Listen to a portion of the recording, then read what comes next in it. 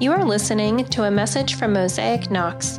For more information about our church, visit mosaicknox.org. So I remember this as a Thursday afternoon, and I happened to find myself in the middle of a grocery store, and I have my headphones in, and I noticed someone, and his name is Bill. Not this Bill.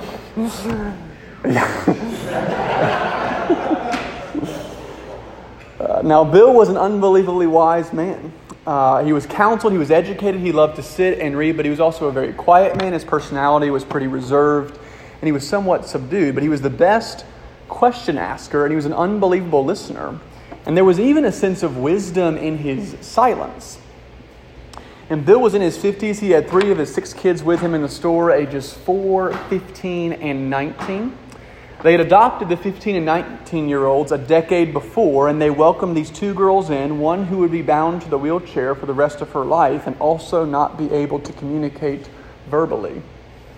And as I ran into Bill, we started chatting, and I was watching him with his 3 kids, and again, the age gap is really large. You're dealing with the female teenage drama on one end and a kid who keeps screaming for a fruit roll-up on the other end.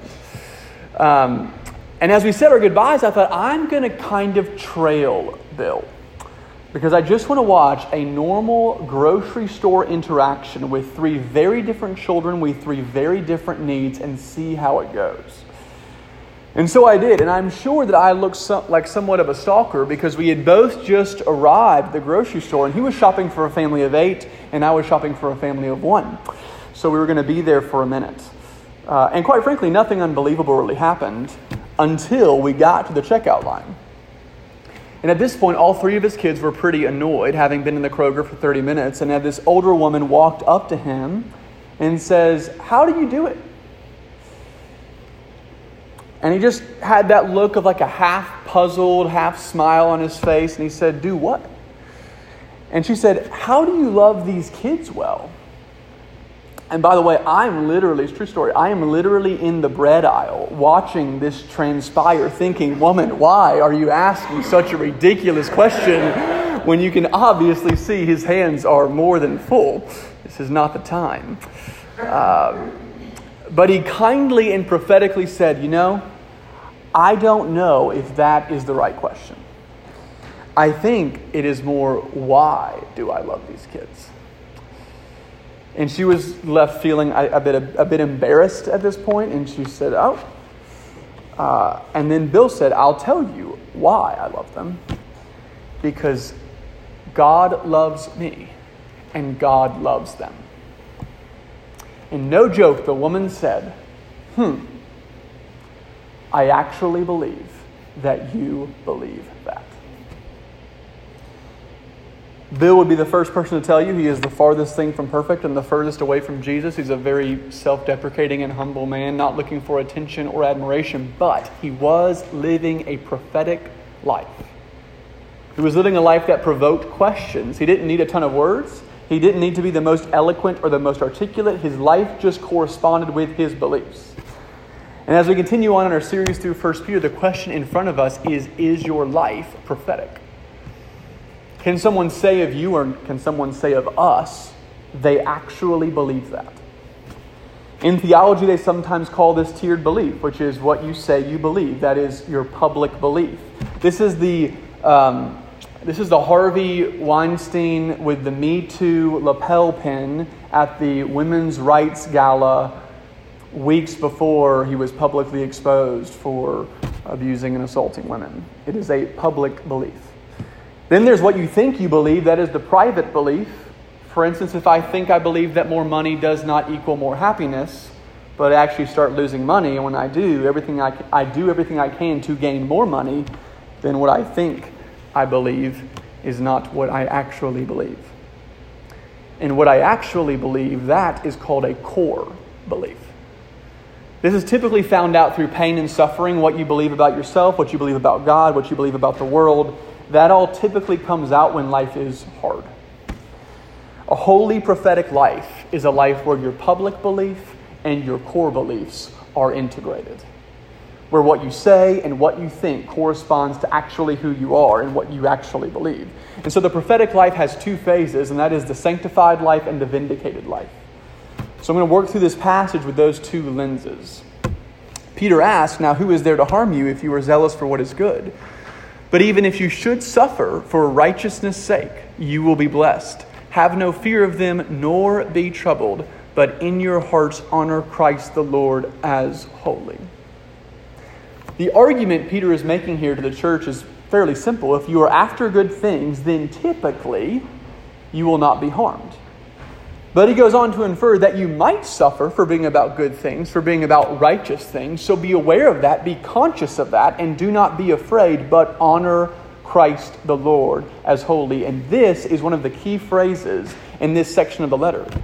The entire premise of his encouragement is that the people of God that are scattered throughout Asia are strangers to this world and they are citizens of heaven. They live and work and play here now. They go to the supermarket, they eat, they share friendships, they work with their hands, they pay taxes, but there is a feeling of alienation, isolation, and estrangement. Who they worship, what they prioritize, how they live runs against the grain of the culture. They are strangers.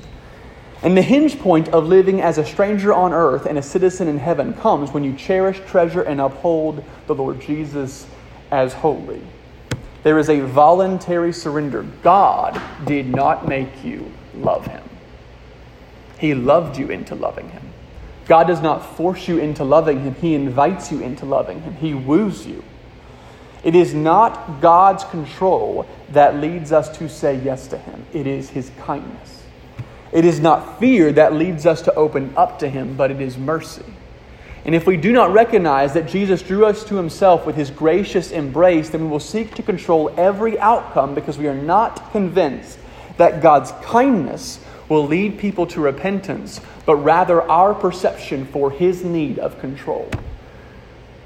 In your hearts, honor Christ the Lord as holy. In your engagement with the world around you, your conversations at work, your neighborly interactions, your relationships to family members, do we walk into these situations holding Jesus into our heart as holy?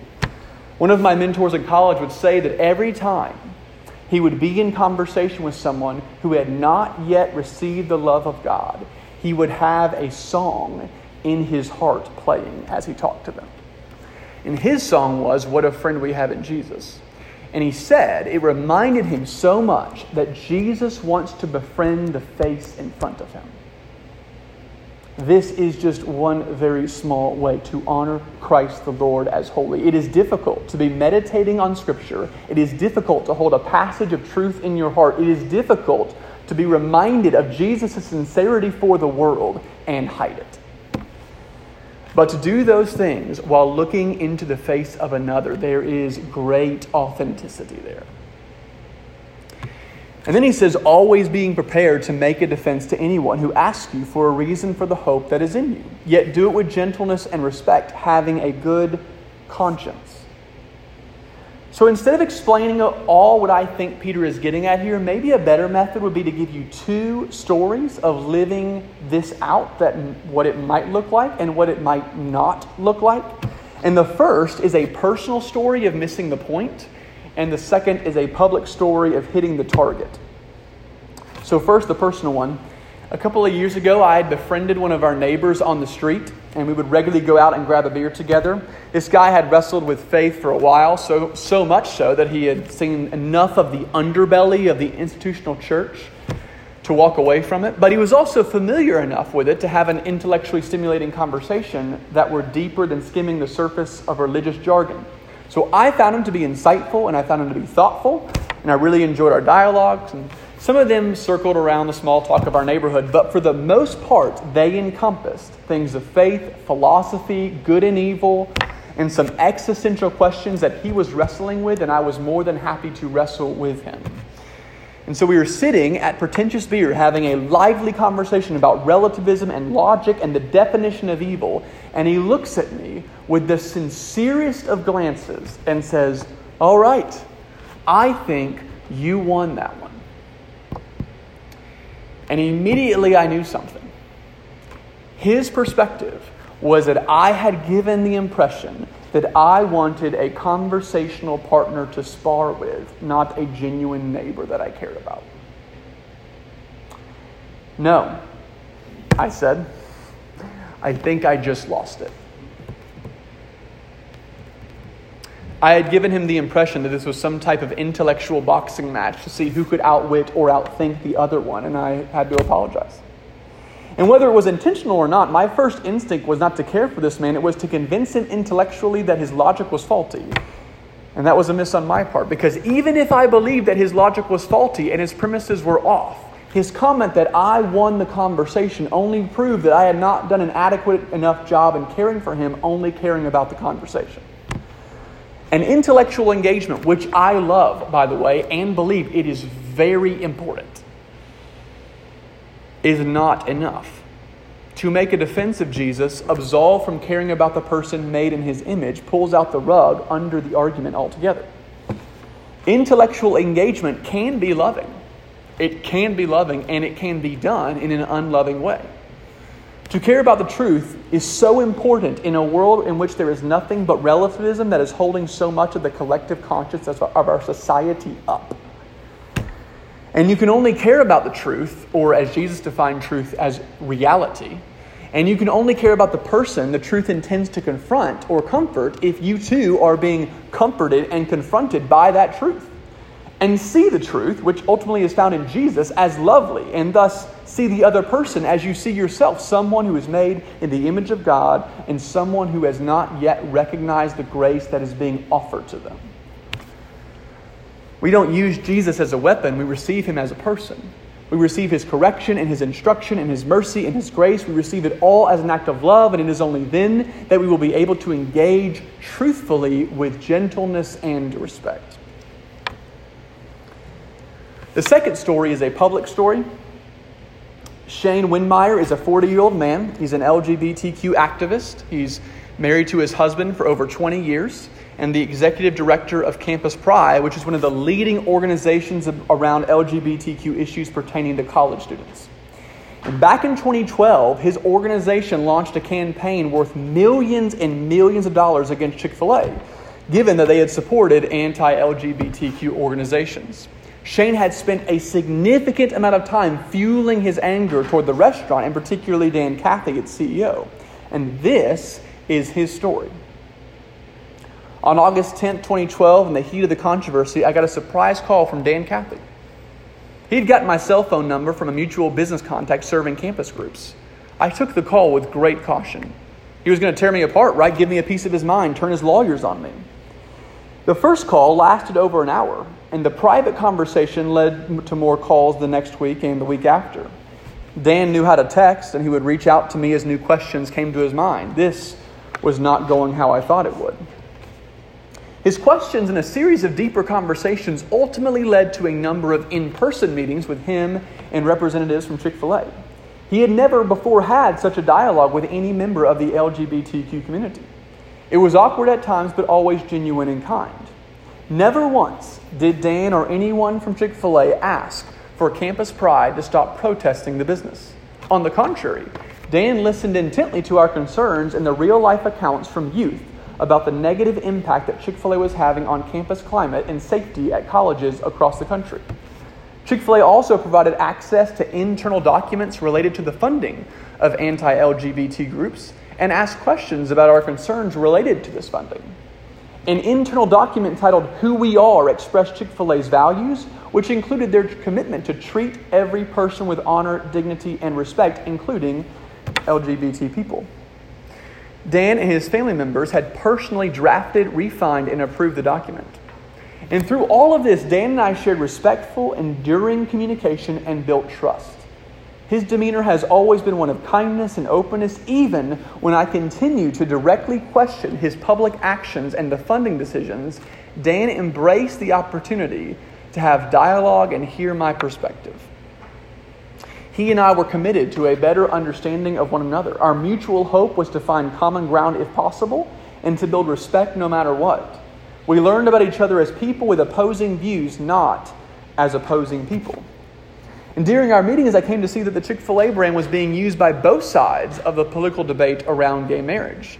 The repercussion of this was a deep division and polarization that was fueling feelings of hate on all sides.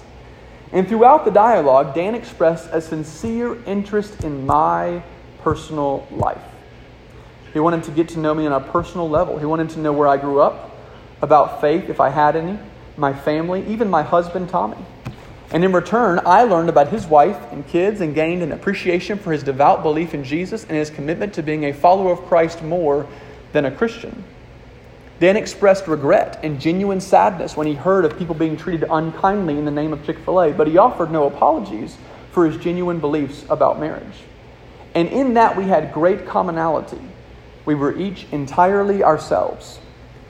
We both wanted to be respected and for others to understand our views. We were different, but in dialogue, and that was progress. Dan is driven by his desire to minister to others and had to choose to continue our relationship throughout this controversy.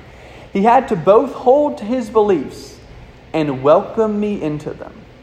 He had to face the issue of respecting my viewpoints in life, even while not being able to reconcile them with his belief system. He defined this to me as the blessing of growth. He expanded his world without abandoning it, and I did as well. And as Dan and I grew through mutual dialogue and respect, he invited me to be his personal guest on the New Year's Eve at the Chick-fil-A Bowl. This was an event that Campus Pride, ironically, and others had planned to protest. Had I been played, seduced into this billionaire's life? No, it was Dan who took a great risk in inviting me. He stood to face the ire of his conservative base and a potential boycott by being seen or photographed with an LGBTQ activist. He could have been portrayed as caving to the gay agenda by welcoming me. Instead, he stood next to me most of the night, putting respect ahead of fear.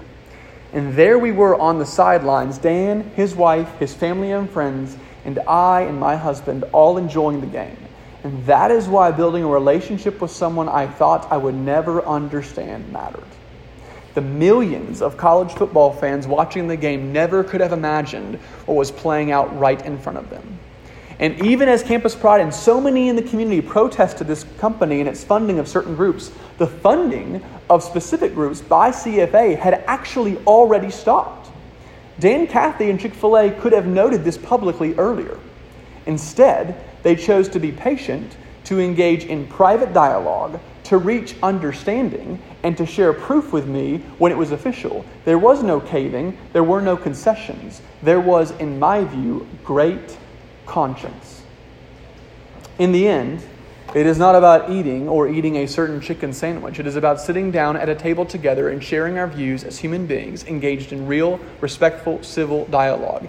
Dan would probably call this act the biblical definition of hospitality. I would call it human decency. So long as we are all at the same table and talking, does it matter what we call it or what we eat? That is an appropriate offense. The gospel confronts. It confronts us all. In God's kindness, He leads us to repentance, all of us, but it is the message of the kingdom of God that cuts before it heals, not the messenger. To make an offense is inevitable. The sanctified life means Jesus has confronted you in such a way that has completely reshaped the priorities of your world, and those priorities will confront other people. But how we approach our neighbor, and how we approach our teammate in the office, and how we approach our sibling, and how we approach our ideological opponents significantly matters.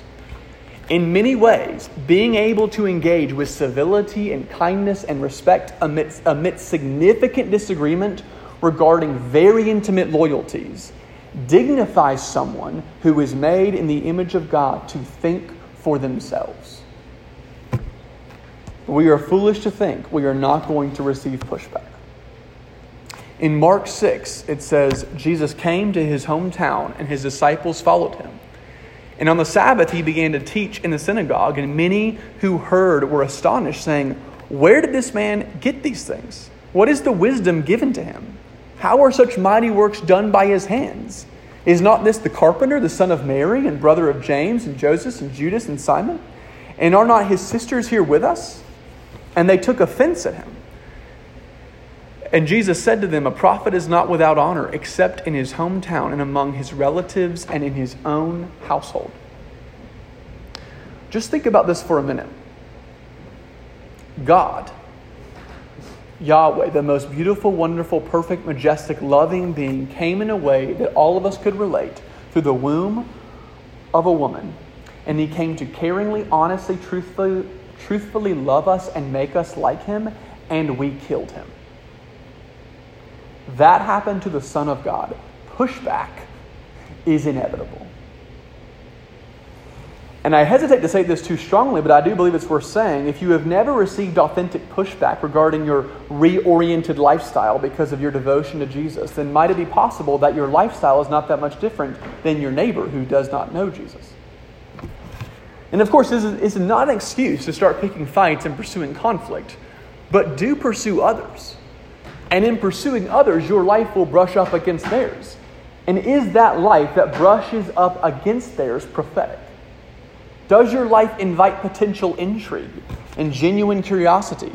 Is your life an imperfect, living, breathing script of what it means to love Jesus and have him wreck your entire lifestyle for his name's sake? And before we move on, don't miss this. Jesus says that a prophet is not welcome in his hometown. And he says this to a bunch of skeptical, religious people who want to dismiss that God has come in their midst.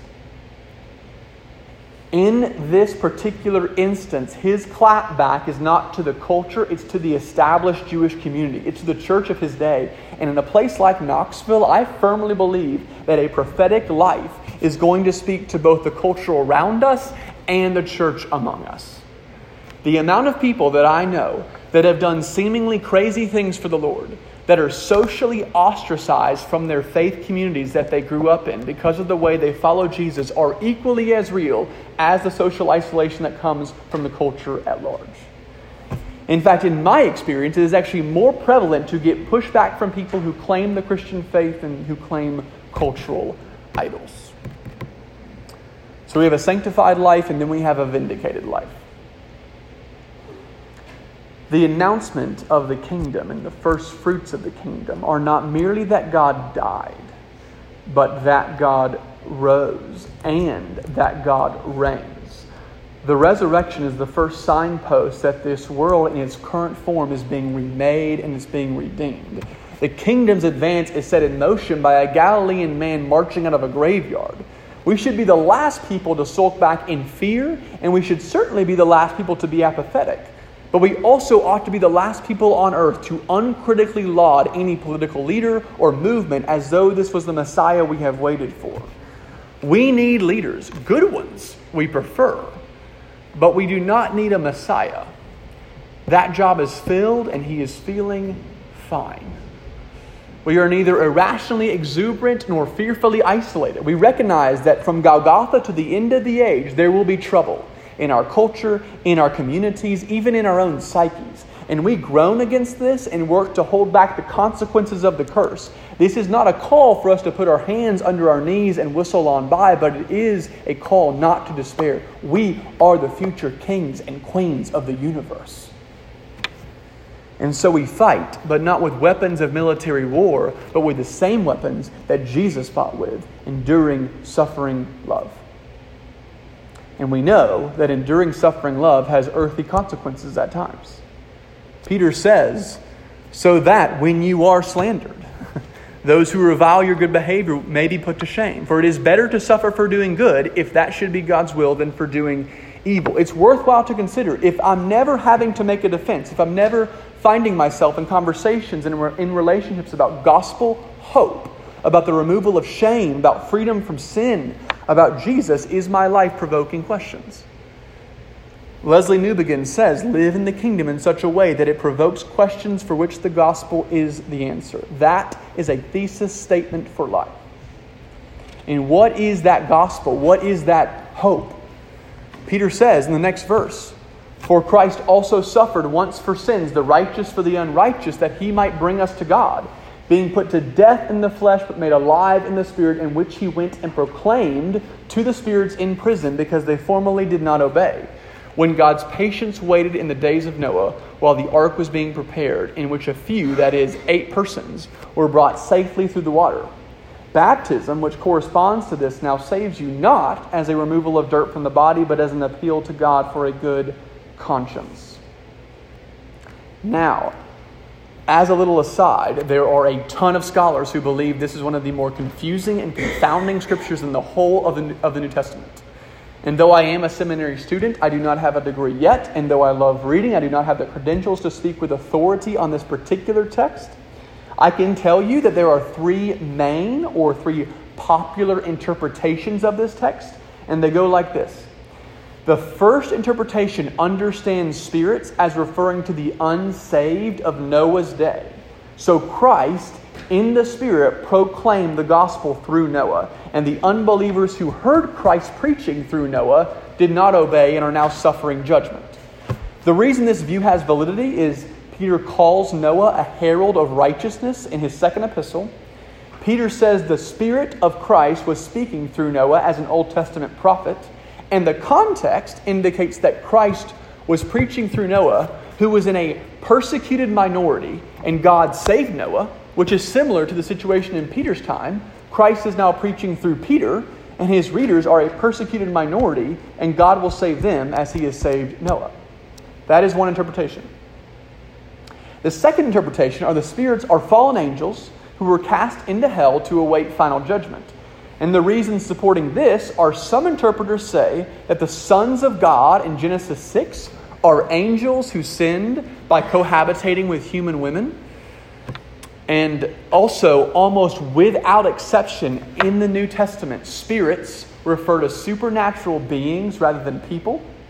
And the word prison is not used elsewhere in the Bible as a place of punishment after death for human beings, while it is used for Satan and other fallen angels. In this case, the message that Christ proclaimed is almost certainly one of triumph.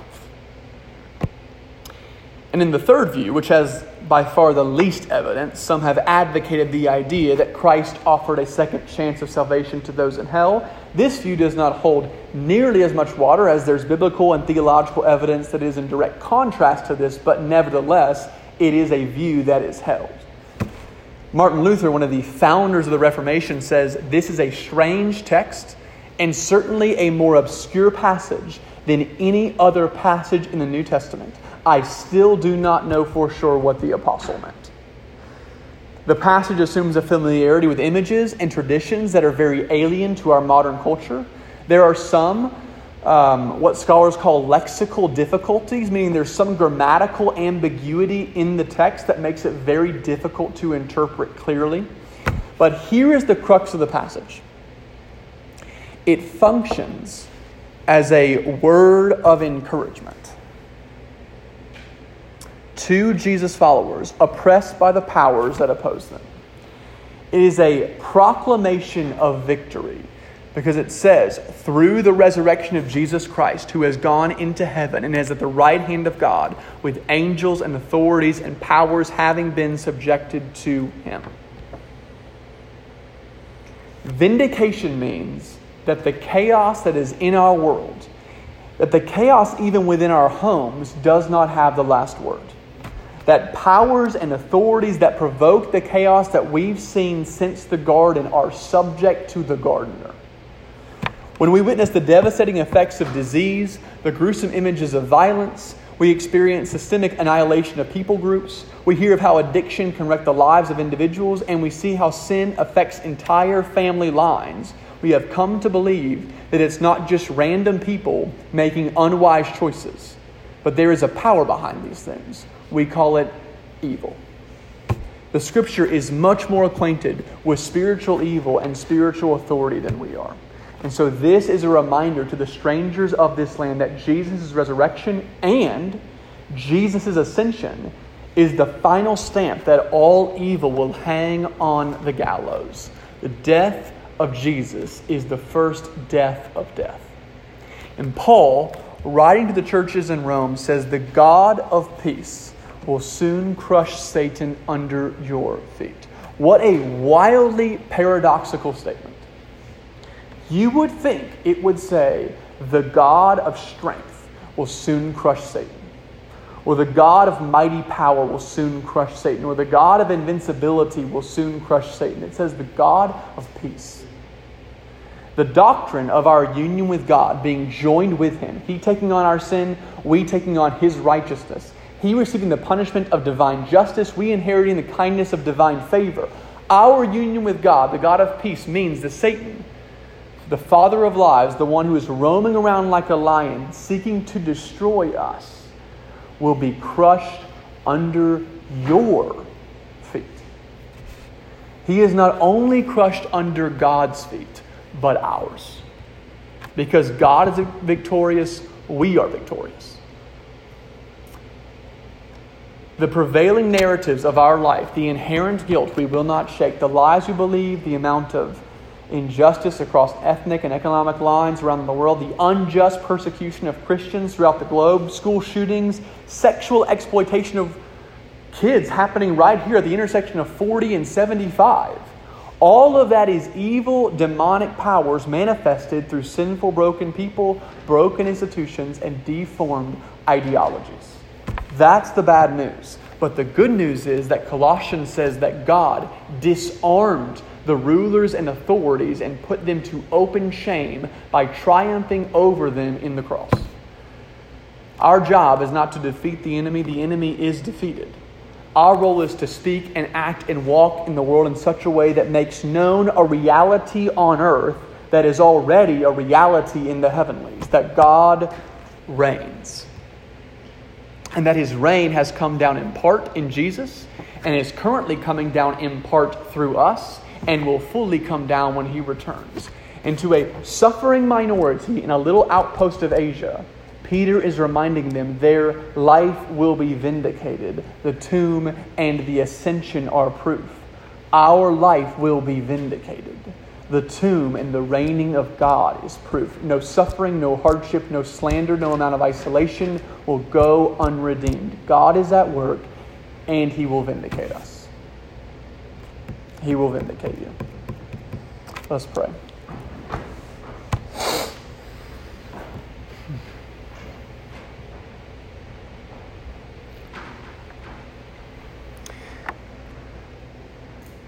Lord, as we experience some of the beat downness of life,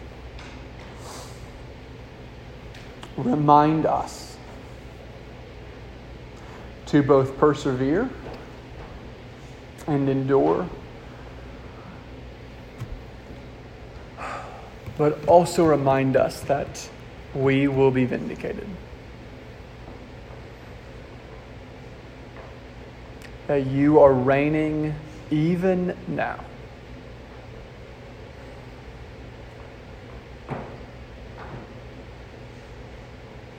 And you are coming back for us. And so help us, God, live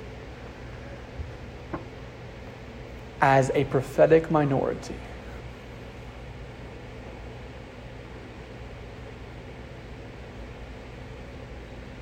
In our little corner of the city. Give us courage, wisdom, winsomeness, and conviction. Overpowered by the love of God. In Jesus' name, amen. Thank you for listening to this message. If you want more information about our church, please visit us online at mosaicknox.org.